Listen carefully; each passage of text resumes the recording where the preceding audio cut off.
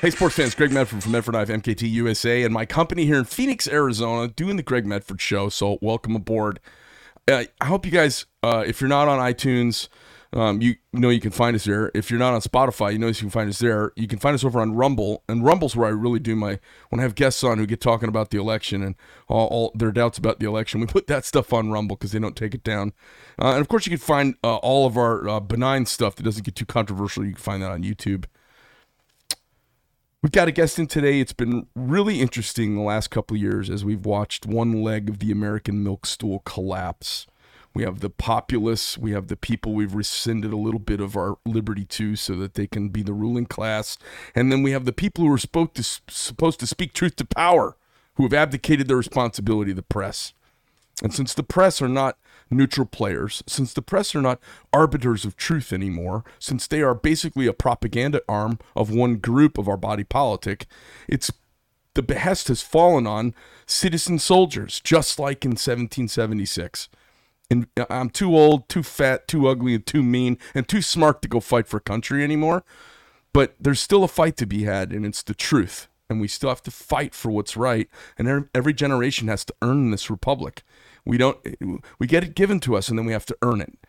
And people forget that. And for those of you who served and were veterans, you have a sense of that maybe, or you got a sense by the time you got out, or you beat yourself on the chest with your fist after you got out and you have that sense of service.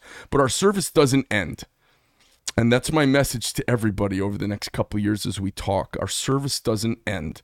It's just the beginning. And when you can't carry an M4 or an M16, you can't kick down doors and shoot bad guys for your country or bring gas to guys who do, then what you have to do is speak truth to power. And yet speak truth to everybody. And what you'll find is it pisses off your in-laws. It upsets your friends. It upsets your friends' wives even more. But you have to do it. And it's worth doing. And you will cull the herd and you will convert people. But you have to keep doing it. Because as I think of Jordan Peterson, and he talks about being agreeable. It does not serve you to be agreeable. It serves us all to be slightly disagreeable and agitating. Because then we have to resolve things and work things out, and we have to think and we have to change and be uncomfortable, and that's okay. So that's part of this whole process. It's a zeitgeist behind the show. I appreciate you guys stopping in wherever you're watching from. And today we have the pleasure of bringing in one of the candidates for the Arizona governorship that's coming up. I believe the primary is in August 2nd, right? August 2nd. So August 2nd of this year, we've got Steve Gaynor. Steve, welcome to the show. Thanks for being here. Thanks, Greg. Love to be here. That's my intro. Yeah. You know, I do a little bit of prep before everybody comes in, and I did some prep and found almost nothing about you. Oh. Which means you're this really good law-abiding citizen. Yeah. I knew you were in the printing business. What was the printing company you ran? B&D Litho. Where was that at? Well, it started out here in Phoenix on the west side. It was, when I bought it, it was a little printing company specializing in business forms. Okay. And that was back in 1988 when I bought it. The company was founded in 1960. Okay. So I started there. And the company grew and grew and grew, similar to, I think, your story in the knife business. We started out 11th out of 12 forms manufacturers in Phoenix. We ended up first in the whole Southwest, including L.A. and the whole surrounding area. L.A.'s a big town, too. L.A.'s a big town. Yeah. And then I bought a plant in Denver, a business forms plant, and then I started a commercial printing plant in Los Angeles. Okay. And I sold the Phoenix and the Denver plants, so I still have a plant in L.A. You still have that going? I do. And you got a team running that? I do, yes. Got family involved with that? My two sons. Okay, two sons. Okay. That's what you do. No, yeah, absolutely. And are you kind of retired now? I wouldn't call it that. Are you semi-retired? Because if you're going to be governor, you got to be semi-retired because it's a full-time job, right? Oh, yes. When you say retired, step away from the business, yes. Yeah. But, I mean, to me, being governor is not being retired. It's being for sure, fully employed. For sure. Yeah. Give us an idea, like, what's the driving force behind you wanting to do this? You know, Bruce Springsteen's got that line. It says, all men want to be rich and rich men want to be king, and the king ain't satisfied till he rules everything. Yeah. What's the drive behind you wanting to be governor? Yeah, somebody said to me not too long ago, there are three things that drive people, or you can categorize people three ways. Some people affiliate. Some people want power. And some people want to achieve. Mm-hmm. Most people in politics are power-driven. Yeah. That's not me. I'm achievement-driven. I see a problem. I see a mess. I'm driven to fix it. And that's how I started out in business. I did turnarounds. I'd go into a company that was a mess, that was failing, and I had to figure out what the problem was and try to fix it. That's what I did for a while. And then when I bought that printing company, I thought it was functioning okay. Turned out not really. So I had a fix there too. And over the years, I bought other printing companies that were a mess, and I fixed them. And it depends on what the situation was, but I'd bring them in to my company, or I'd establish a separate operation. So I see what's going on in our country, and it is such a mess. Everywhere you turn is a problem. And I just know I have the skills. I can't fix every problem, but I know I can attack them. And I feel like if good people don't come forward at this point in our history and work on those problems, we're going to lose it. And we've already started sliding. Yeah. Well, there's definitely always a battle going on. You know, I had a discussion with somebody yesterday, and they were saying, hey, what do you think, Greg? I'm like, I'm just some asshole out in Arizona. What are you talking about? What do I think?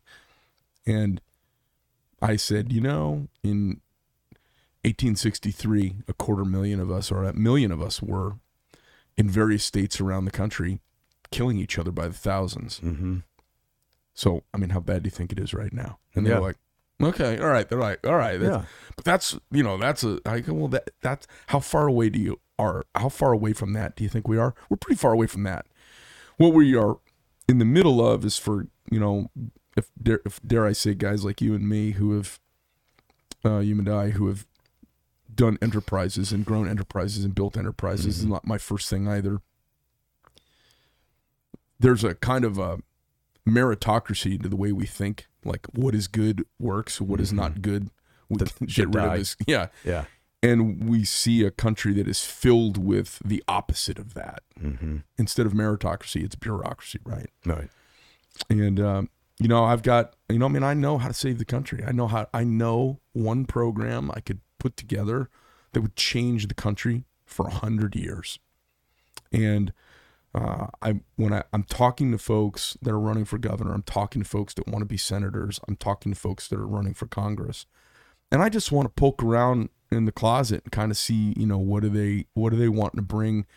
What do you see about Arizona that you'd like to come in and specifically do for Arizona? Because at the executive level, of course, we're tackling national issues and state issues, kind of, right? It's an interesting.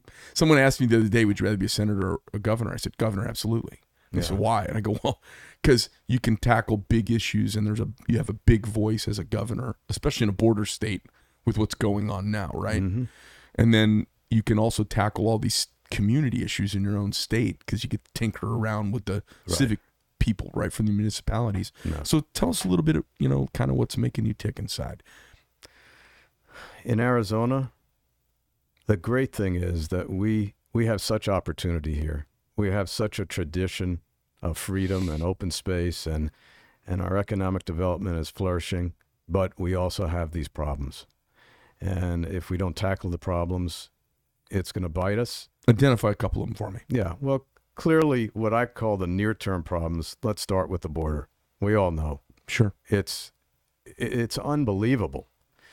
I visited, I saw what's going on, hundreds of people coming across a day. Mm-hmm. What I said, I've said a couple of times, the Border Patrol is acting like Uber. Mm-hmm. These folks come across the border, and a lot of them, it's like they're on vacation. They're having a party there. Yeah. And then they wait for Border Patrol to come pick them up, take them to the airport, and they fly them wherever they're going. Yeah, the picture that's painted is this mom from Salvador with her two kids who are just battling their way across the desert for a new life, being chased by drug lords. Yeah, not quite that Not quite way. the case. You know, the interesting thing is a number of these folks were not the poor Salvadoran. These were middle-class people. I asked them, what are you doing? What did you do in your life before you came here? Oh, I was a draftsman. I was a paralegal. Right. They were actually had some skill or some trade. They just want a better life. Yeah. And I don't blame them for that. Yeah. Because, look, we're a country of immigrants. Yeah. And this place is effing awesome. Absolutely. Yeah, I mean, why not? Right. And the interesting thing was, except for the Coyotes, no Mexicans. They were Venezuelan, South Americans Cuban, moving through. Guatemala. Yeah, but right, even Brazil. Yeah. They just want a better life. Okay, we have a process for that. Yeah. We have laws, just follow them. Yeah. But then you had the other folks. And I'll never forget this. I came upon this group of 12 men, all mid-20s to mid-30s. And judging by the accent, they were Middle Eastern. And they spoke English, accented English. These were not friendly folks. And no women, and you can just tell by the demeanor that these people are not friends. Right. So here we are, transporting these folks, God knows where, in our country. Yeah, we're going to bring them to L.A. or San Diego so we can give them a summons to show up in 6 months. Oh, sure. Yeah, or Westchester County. Like that's going to happen. Yeah. Yeah. So I go behind the wall, and there are all these passports and government IDs discarded behind the wall. So they're not vetting these people because they've ditched their IDs. They're already trying to be subversive. Yeah. Right. Yeah. Right. Well, listen, in some part, think about the clunkiness of getting a passport, thinking about the clunkiness about the VA, and that's the same people who are in charge of, and I don't mean the Customs and Border Patrol, that's the same people processing immigration. Right. And our immigration process is so clunky, slow, bureaucratic, and archaic and ineffective. It's created this pressure to the border, and then CBP, who's supposed to be doing security, they're now doing processing. Yes. And so it's our incompetence, our bureaucratic incompetence processing a thing that has to happen. We actually have to have immigration. Yeah. If you look at our reproduction numbers as a species, we kind of have to let people here. Yeah, we need them. And it's part of who we are as a people is to welcome folks, right? Right. So we have to do that. We just do it so badly. We've created an economy for skirting, and they're skirting the rules, and there's no repercussions. Yes, and when you talk about economy, these people are paying $1,000 to $5,000 to the cartels, and they're coming over $1 million at a time. So you don't have to be a genius to do the math. The cartels are making big money, billions of dollars. Right. Yeah, right. It's so ridiculous. My father-in-law, when he was alive, he went to the VA. So the kind of bureaucracy you're talking about there, you see it firsthand. Yeah. You struggle to get the least little problem taken care of, and it's pervasive in our government. This is something guys like, you and I have probably noticed this. I mean, you take 1,000 really good people, and let's say you could clone them. You have two groups, 1,000 here, 1,000 here of really good people. This one run by the government, this one run by a private enterprise. Right. This one will turn to shit over time. This one will do something interesting. Absolutely. Almost always. Yeah. Right. That's why you want government to do as little as possible. Right. Right. So clearly the border is where we have kind of an intersectionality between local and national pressure and reality. Let's talk just about some Arizona stuff for a couple of minutes. Yeah. One thing that drives me here is education. I have 3 kids. They all grew up here, all went to school here. Where'd they go to school?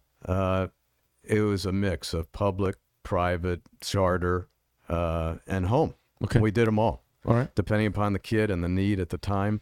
2 of my kids went to Great Hearts. My 2 boys went to Brophy for high school. So it was all across the board. Yeah. But I learned through that process that it's not easy here. And you look at where our K-12 schools are ranked in the country, it's not good. Whether you believe the rankings or not, whether it's 47th or whatever it is, we're not competitive. Too many of our kids don't read well, don't do basic arithmetic well. And I'll tell you how I know, from personal experience. I operated that printing plant on the west side of Phoenix for about 20 years. Now, here's the scary part. When I started, people would come into our waiting room, and I was hiring every month because we were growing so quickly, and I would take someone at an entry-level position, and in 4 years, I'd make a pressman or a presswoman out of that person. And I'd take them from minimum wage all the way up to a living wage.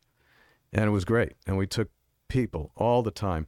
So we'd give them tests, basic arithmetic, reading a ruler. What's their baseline? Yeah, right. Mechanical aptitude, because I figured if you can't read a ruler coming in, I don't want to make that investment in you. Right. So whatever the percentage was, it was a reasonable percentage of people who could actually read a ruler and do simple math.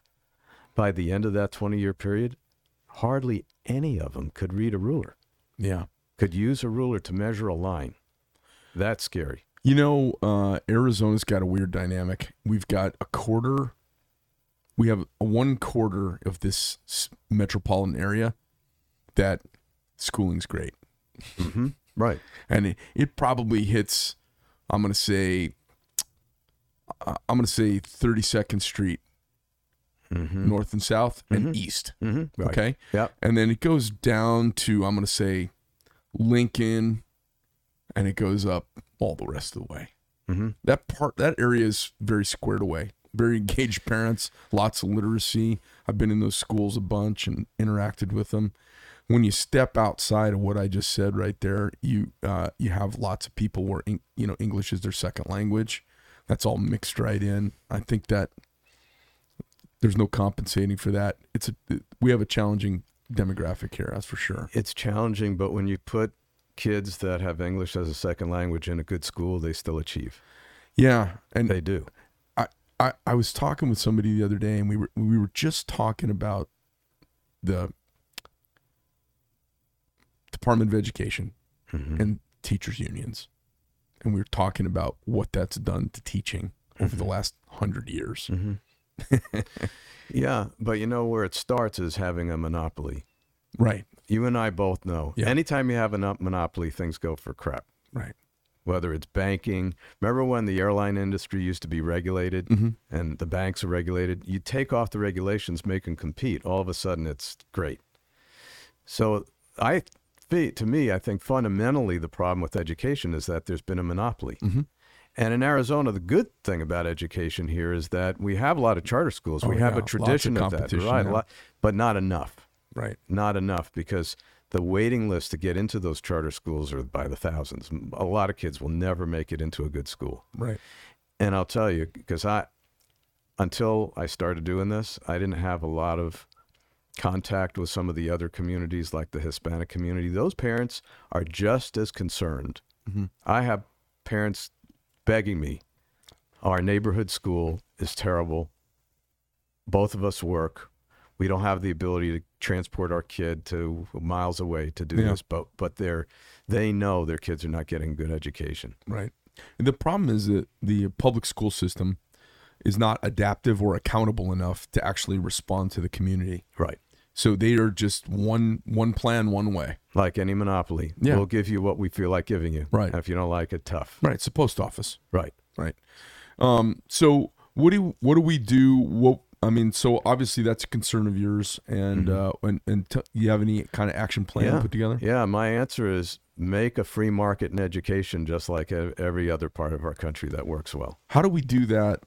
The way property taxes are currently set up to fund schooling, the teachers unions, and the kind of grip that they've got on everyone's consciousness. How do you do that? Right. So there's a short term approach, and then a longer term. The short term is right now charter schools aren't paid as much per student as public schools. There's a real gap, and that's part of the reason why charter schools struggle. They struggle with physical plant, because with the public schools, they get capital allocations for buildings. The charter schools don't. Increase what we pay to the charter schools. Make it so that private financing is workable for them. So they get to a position where if they're successful, they can attract private financing for plant, for buildings. And then the long term is, we have to start with a blank sheet of paper and look at school funding from the get-go. The system was designed a long time ago in a different era when Arizona was a different place. And school finance is a problem here. Some communities pass bond issues and the schools get more. Other places they're voted down because people don't trust them or they just think it's not a good use of money. And so you have some communities that are well-funded, and right next door you have a community that's not. Yeah. They start stealing teachers, and it's a mess. I've got this going on in Cave Creek because I live up in Cave Creek. And Cave Creek's got this beautiful multi-million-dollar facility. It's a beautiful high school that you drive up to. Oh, this place must be doing well. And you look in the parking lot, and in the student parking lot, last time I counted, there were a couple of Porsches. And it is a well-heeled district, okay? And I see everybody lined up as we're all driving in. Every third truck's a Ford Raptor. If it's not a Ford Raptor, it's one of those. It's one of the Ram competitors. I forget what it's called. There'll be multiple Porsches driving through the parking lots. Mercedes. It is a well-heeled area, and the school's broke. Really? Yeah, and I think they went to do some bond initiative, and it got turned down because people don't trust the government borrowing money and doing stuff. Right. So right. I'm in the middle of, hey, why isn't there a French teacher who can teach this class so my daughter can get her international baccalaureate degree here? What, why? And they don't have the money. Right. Right. And so now you have a failing monopoly. Yeah. Right. Right. So I say take the wraps off the free market and really have competition. Can that be done at the state level? Can we break through that, or is it so nationally entrenched there's nothing we can do? No, I think we can. We already have to a degree. 20% of all Arizona students Go to K charters. to 12, go to non-public. Yeah. So why not more? I've heard some of my competitors talking about taking on the teachers union. To me, that's when you're trying to get something done, you pick your battles because battles are time consuming. That's a lose-lose. Yeah. I don't see anyone that. No, I don't want to do that. I think the only way to go at the union is to make them irrelevant. Create a path for success. Focus on that. Right. Let the good schools flourish. They're going to attract customers. It's like any business, Yeah, right? right. So you see some of the charters doing this. Great Hearts, Basis. Yeah. They're very Yeah, successful. phenomenal. Right, but it's not one size fits all. You do have a problem in rural areas because you don't have enough students for a tremendous amount of competition. But I'll tell you something. My father-in-law grew up in Vermont, and he went to a one-room schoolhouse, K to 12. Yeah. And he got a great education, better than a lot of kids do today. So there are creative answers. It's so funny you say that because you met Amy when you were coming through the building. Yeah. Obviously my partner in this whole thing. Uh-huh. Her dad went to a one-room schoolhouse in Iowa as a farm boy. Uh-huh. Fortune 500 CEO. Ended up out here because they lived next to the airport where they kept the Gulf Stream. Yeah. He same thing. A titan of industry. I think his last year in business, he said he had 35,000 employees and $1 billion in revenue. Okay, Not bad. one room schoolhouse. Right. And so work, accountability, Yes. and fundamentals. You have, and my father-in-law told me that he had a great teacher in that one-room schoolhouse. And you have a great teacher, it makes an impact on your life. Yeah. But in those days, you didn't have the internet. You couldn't just look up any piece of information you wanted. Today, with the resources you have at your fingertips, plus put a great teacher in that schoolhouse, you get great results. I feel like, it's funny. I had a pretty hard-headed run at the principal of my daughter's high school, and they didn't want me to get to her. And I was like, hey, listen, you're not solving my problem. I'm done with you. When can I meet with her? Oh, yeah. Yes, meet with her, or I'm going to put a full-page ad in the paper. So, I'm like, you broke through. oh, I got a meeting with her. She was really nice, completely ineffective. I could tell wasn't a leader, had zero accountability. I said, my daughter, if she's late to 7 days, she fails this semester automatically. Now that's strict, and I'm cool with it. I was like, yeah, I get it. It's a lot of cats to herd in every day and get them there by 8 o'clock or whatever, right? I said, that's pretty strict. I'm cool with that. Why is it a teacher can miss 30? Right. I said, what's good for the goose is good for the gander. Are you the boss around here or not? Who is in charge? No, but the answer is no. No, they're not. No, she's in charge of the paper. We had the same thing at Chaparral when my daughter was a student there. The administration is not in charge of the school. Right. They're just not. Right. The teachers run the school. So you have the same thing in Washington, D.C. You have a group of people who pretty much are insulated from accountability and being terminated. Yes. And, that's the ultimate accountability, right? As a business Absolutely. owner, I get terminated by customers all the time. Yeah. I say something they don't like, they terminate me. But there's accountability. If I do something, I see the numbers change, as I'm tracking. There's no accountability in our culture. I think it's the number one thing that's missing from everything. There's no accountability for the news lying. There's no accountability for politicians stealing. Anybody in this country would go to jail for insider trading, and there are 435 members of Congress who inside trade. I know. And there's no accountability. When is the last time, the last politician who's going to jail was like Rob Blagojevich out of Chicago, right? Right. There's no accountability. So I think it's probably the most important thing. It's one of the, and what is accountability? It's a component of law and order. And we seem to have abandoned law and order. It's a culture. Oh, we have. I know. Not something you're going to see me abandon, because I've been places where there's real chaos, and we don't want that here. You're a well-spoken, you got a soft voice, easy demeanor about you. You've run successful enterprises, and it's hard to get in there and see what's going on inside of you. I don't know. So let me ask. Go Where'd ahead. you grow up? New York. Where in New York? I was born in the Bronx. I grew up in White Plains. Okay. I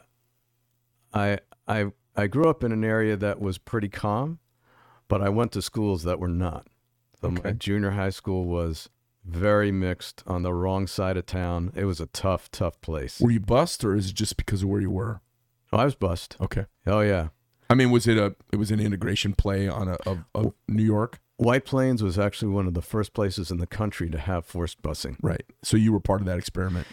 Yeah, I suppose. I mean, as a kid at the time, I didn't know any one different. way. Yeah, Right. that was the school I was going to. Along for the ride. It was a great education. It was tough. You had a fight to keep your lunch money. Okay. Yeah. That's a hell of an education. Oh, People it don't is. realize, like, in some ways, that might be better than geography. Oh, no, I agree with that. And Because it'll make you a hungry dude, like, how to protect your family. Too. absolutely. And you find out who your friends are. Oh, yeah. Really and how to quickly. read people. Uh-huh. And who's going to fight with you and who's going to back away. I mean, amazingly powerful skills that your typical MBA that grew up in North Scottsdale wouldn't have. That's the first place I started carrying a knife. That's funny. Yeah, no, it was against the rules, carry a knife, and especially a switchblade, and that's when I started. Oh my God, that is so quintessential New York. So how long were you in New York for? When did you leave? 18. When you're 18. Yeah, I went to Philadelphia, went to undergraduate there. Where'd you go to school? I went to Swarthmore. Oh, you did? Okay. Yeah, a small liberal arts school. You know Swarthmore? Uh-huh. Yeah, most people. I went to Gettysburg. Okay. Yeah. Yeah, so it's one of the Quaker schools. Yep. Not an entirely comfortable experience for me. I didn't realize how liberal it was, and I didn't realize how much of a fish out of water I'd be. So I ended up taking business courses at Wharton. There was an exchange program between Swarthmore and Penn. Good. All right, cool. Yeah, and so I ended up with a psych major. Actually, I was pre-med in college. I thought I was going to be a doctor. Me too. Did you? Yeah. Yeah. Then my sophomore year, I worked in a hospital for a while, and I was an operating room orderly, which was fascinating. Sure. Yeah, the first operation I saw was a cesarean section. Oh boy. And I'm looking, and I couldn't get a real good view. And the doctor said, "Is he going to faint?" And I said, No, I'm fine. I'm just trying to see what's going on. So anyway, what I learned through that experience was I didn't want to be a doctor. Sure.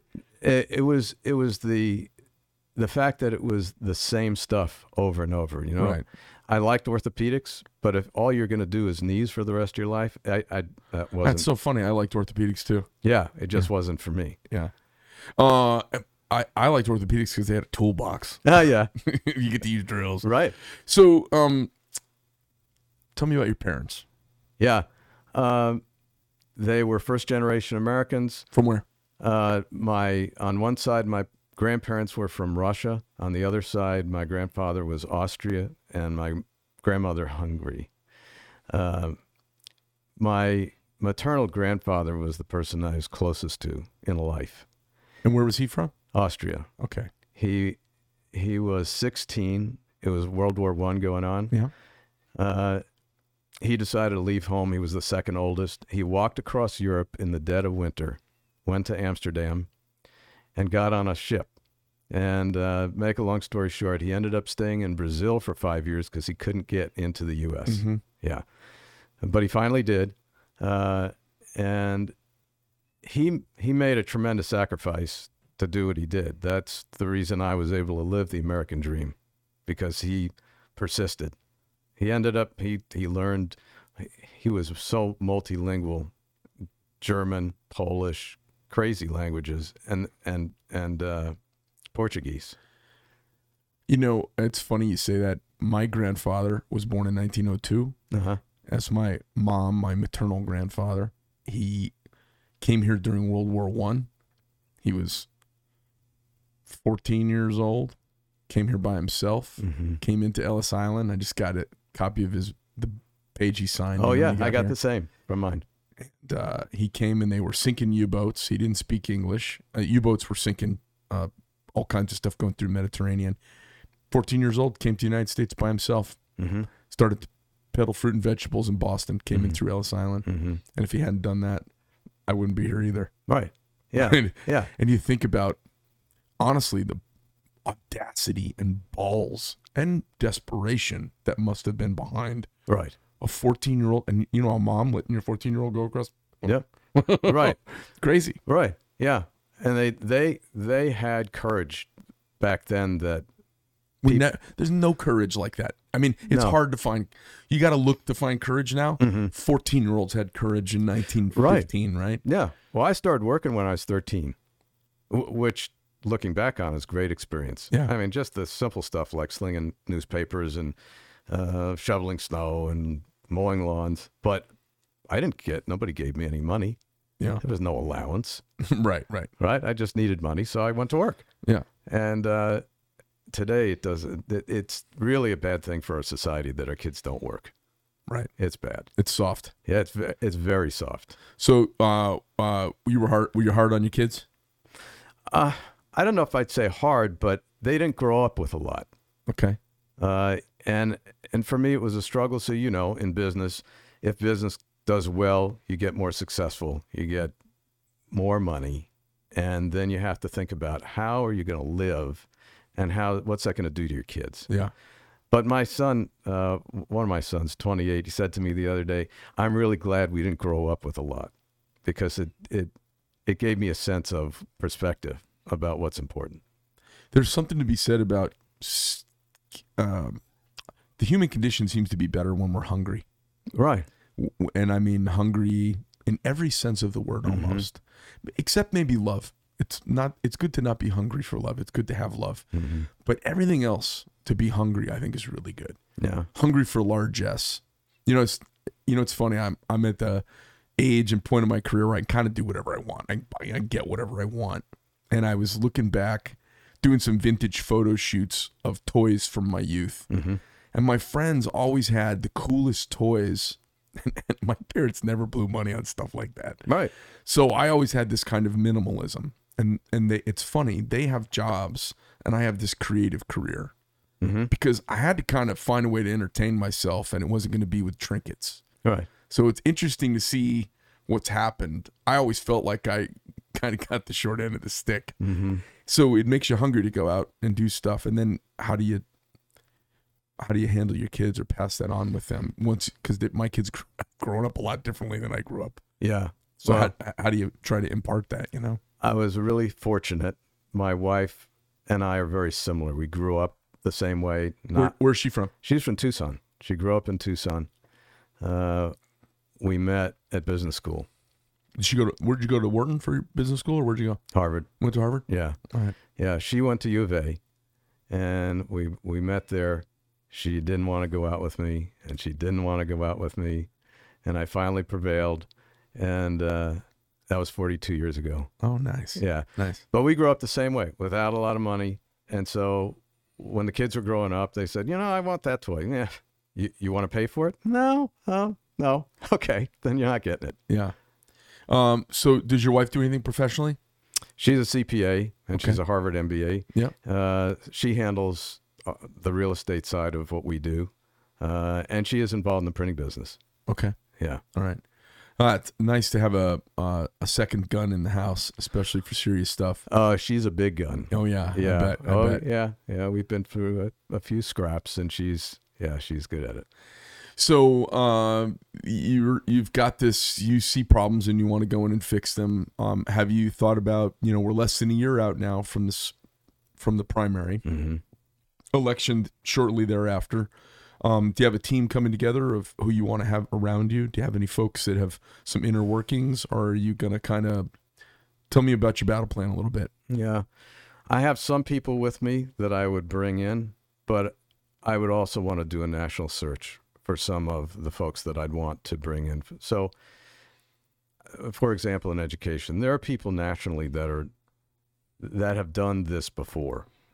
And I don't know that I'll necessarily find everything I'd want in Arizona, but that's okay. So there's school finance issues. There are school district issues. Here's an example. The school districts in Arizona were established many, many, many years ago. I don't think they fit what we have today very well. Some of them are too large, some too small, economically not efficient. There's a lot of waste.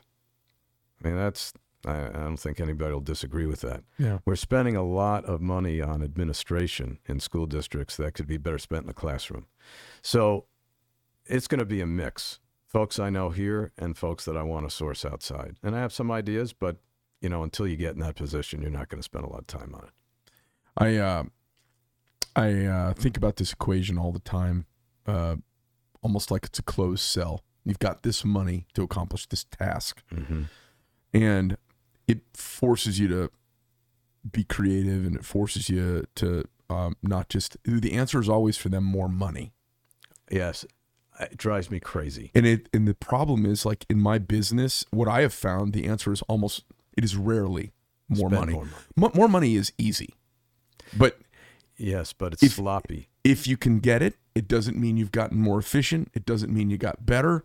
It just means you've thrown some energy, and you're going to get some energy on the. Is it going to be the same? And what I see with the public school system, national teachers unions, Department of Education is throw more money, outcome same or less, always. Right. And you don't have to guess. It's a track record. No, yeah. And so I look at it and I go, and the money that they have for infrastructure, the money that they have in their administration buildings in each district, is the problem money or is it accountability?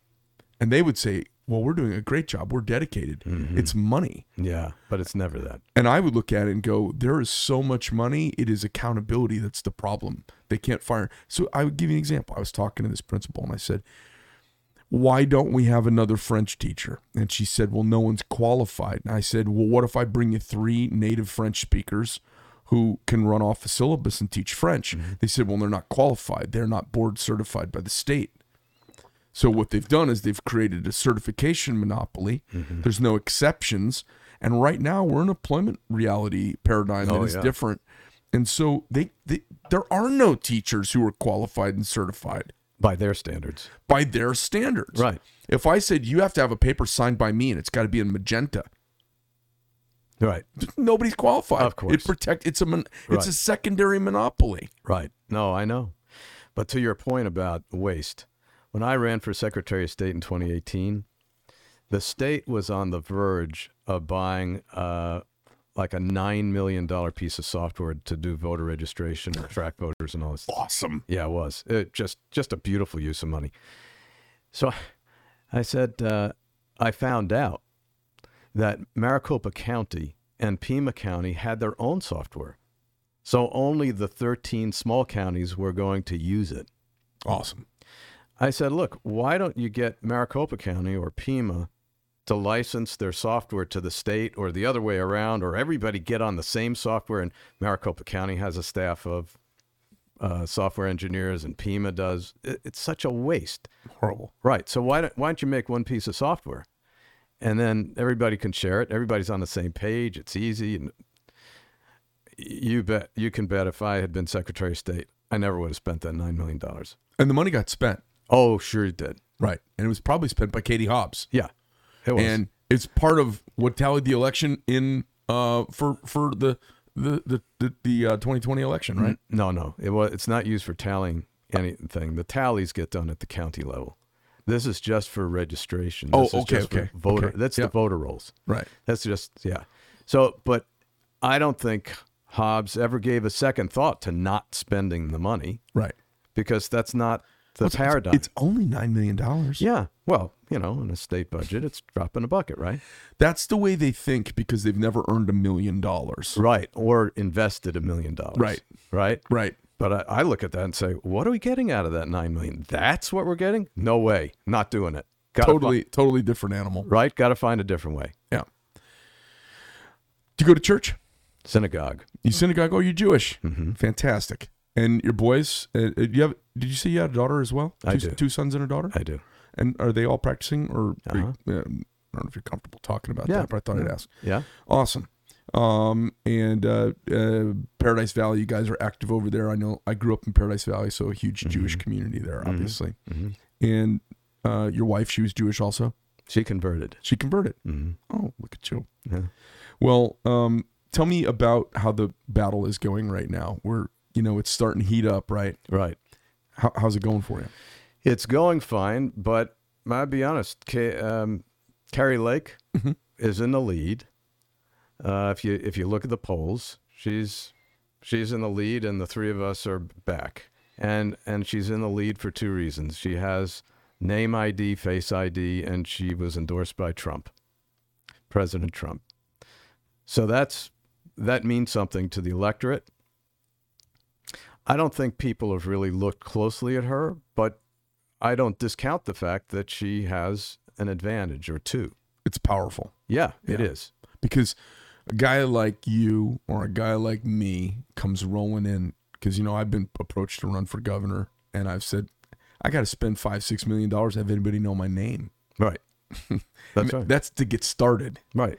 And where she walks in, and she may not have the financial clout, but she's instantly got the name, which is worth millions of dollars.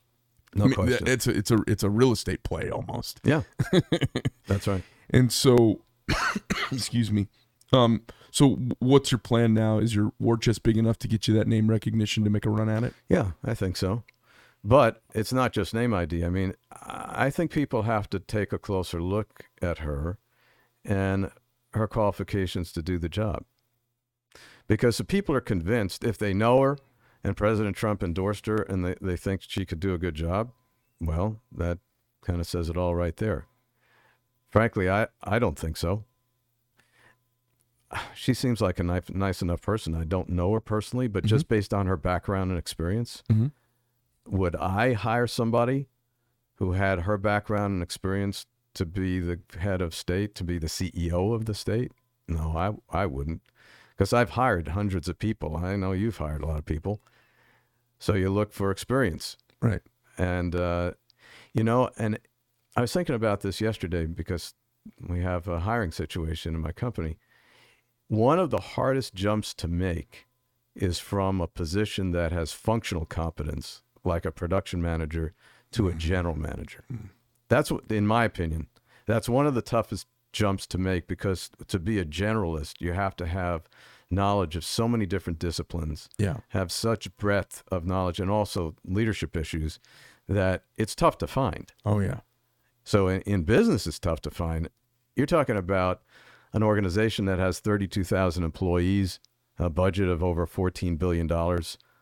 That's not a simple task. Right.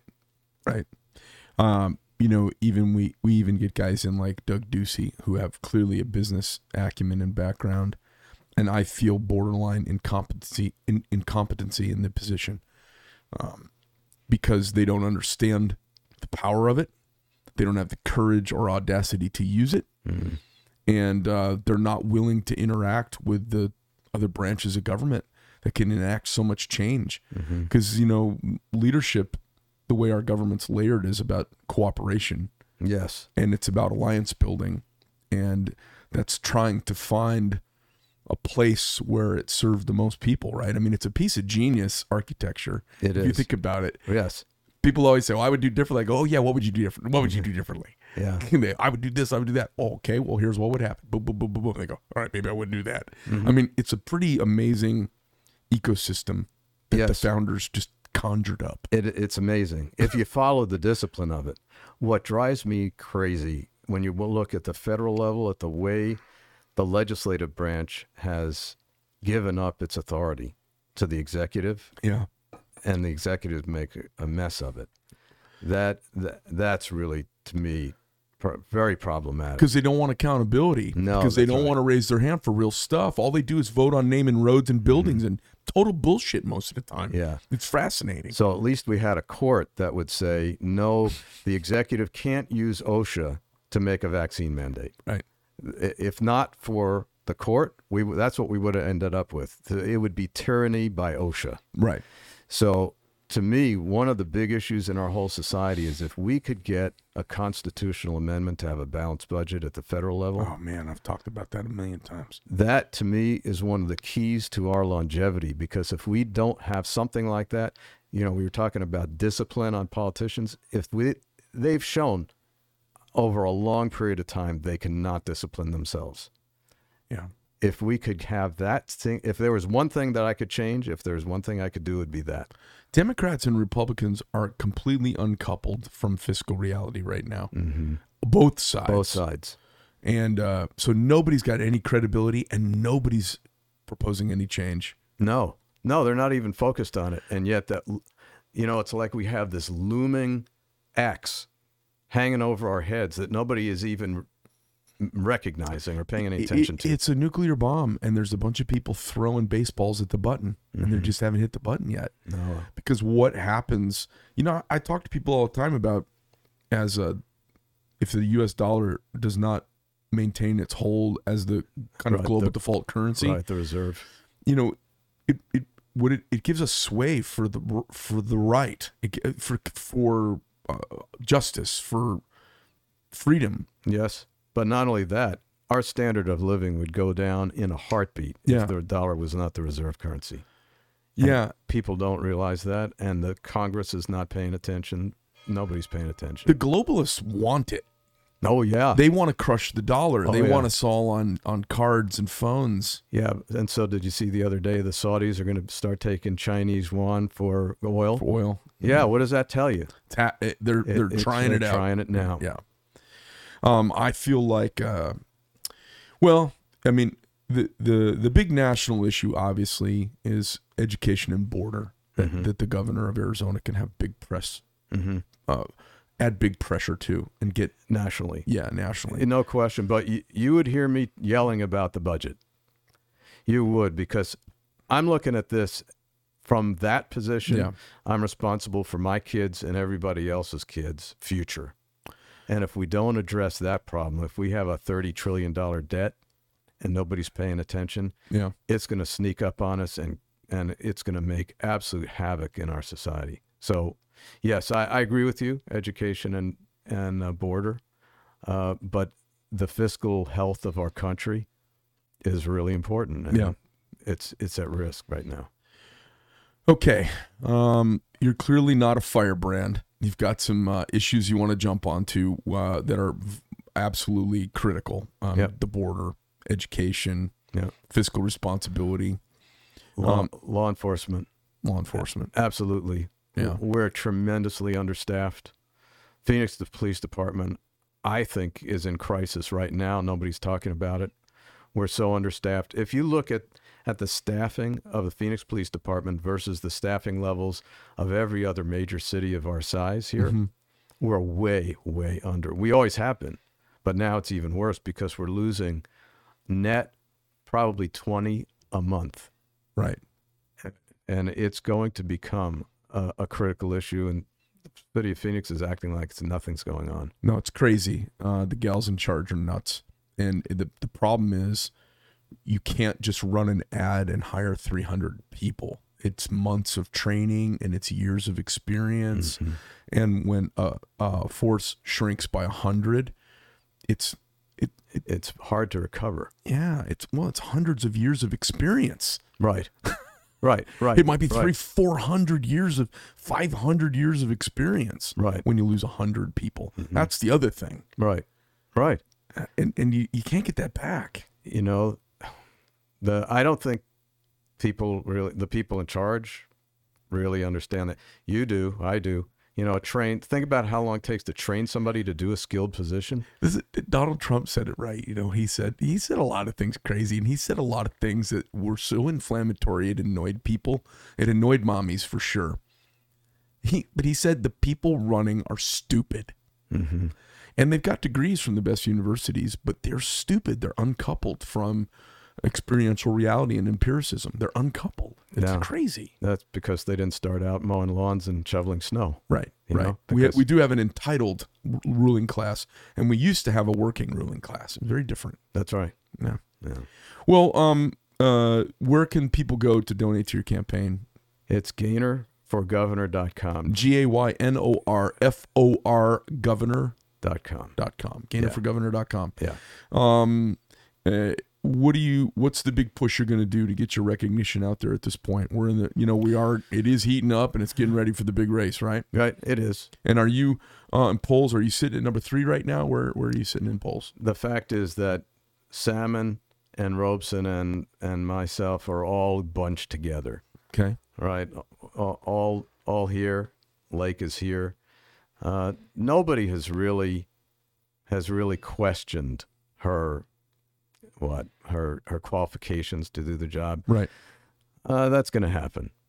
And I've been up on TV. I've run a bunch of TV ads on Fox and other places. And so you'll see more of that as time goes on. Okay. Yeah. Mass media is the way to go. And doing shows like yours. Yeah. It helps people get a better understanding of who the candidates are. And I really think you've done a great service by doing this. Thank you. Have you, do you do anything on Instagram or any social media stuff? Facebook. Facebook? Yeah. Okay. Yeah. Do you have a campaign social media director? Yeah, we do. Okay, good. All right, cool. Well, absolute pleasure meeting you. Same here. I think, didn't you speak at one of Charlie Kirk's things last year? Yeah. When Trump was coming to town? Yeah, I did. Yeah, that's the first time I heard you speak. That was the first time I kind of met you there. I was sitting in the front, and then this time. So pleasure having you in. I hope as we get a little further through the process, things are going to heat up a whole bunch. Mm-hmm. If you've got something you want to grind about or just, it's interesting for me now, having been through a few cycles, to watch how people evolve through the candidacy, the run, and getting close to how people evolve and how their style evolves. Yeah. It's curious to me to find that. Yeah. Observe that. So I'd love to have you come back at some point in the future. Sure. Love to. Well, I hope you had fun coming in, and I appreciate you spending the time sitting down and talking with us. Yeah, no, I did. I'd love seeing your factory. Oh, great. Yeah. What a great operation. Well, listen, we wish you all the best of luck. And, Thanks. of course, God bless the country and our state, right? Yes, absolutely. Yeah, thanks for being here. Thank you. All right, sports fans, Greg Medford from the Greg Medford Show here in Phoenix, Arizona. Thanks for stopping in and saying hi. Get out and vote. Unless you're stupid or a Democrat, in which case, find something else to do that day. Maybe go smoke some pot with some of your ding-dong friends.